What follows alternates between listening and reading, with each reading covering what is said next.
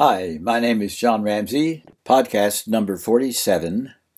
Words are the clothing in which we dress our thoughts.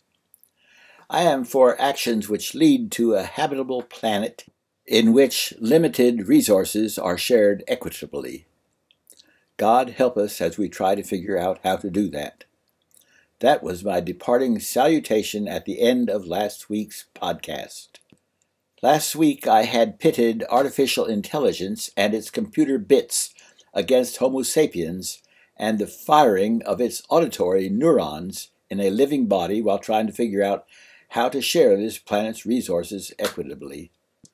I had an incredibly insightful response from Brian Stearns, my 27-year-old AI specialist. He thought that perhaps AI, quote, might be able to make an artificial squirrel mind, which has the capacities for general independent thought and learning as a squirrel, but not the same abilities of language or reasoning that a human has, end quote. He furthermore quotes his perceptive pastor, who sees that, quote, words are the clothing in which we dress our thoughts, end quote.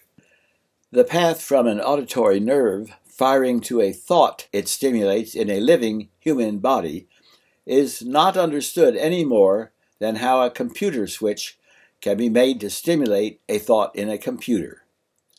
Brian goes on to a conclusion that although, quote, it should be theoretically possible, I am skeptical that we actually will achieve artificial feelings or perhaps even an artificial squirrel for a long time, if ever, end quote. In discussing feelings, Brian observes that they depend on audio, visual, tactile, smell, and other ways in which we receive input from our surroundings. These inputs react with our genetically designed wiring, are stored, and become part of who we are. This process can be compared with a computer system, in which inputs are received, compared, and stored to determine the future character of that computer system. But the way a brain converts sound waves, light, touch, and smells into feelings or thoughts is way beyond our understanding of how to represent them with numerical conversions in computer databases. I am comfortable living somewhat above the finite world of the digital database with its links, switches, and algorithms.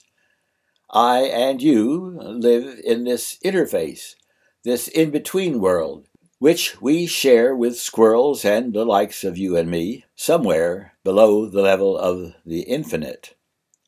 Computers are limited to finite space and materials. But thoughts?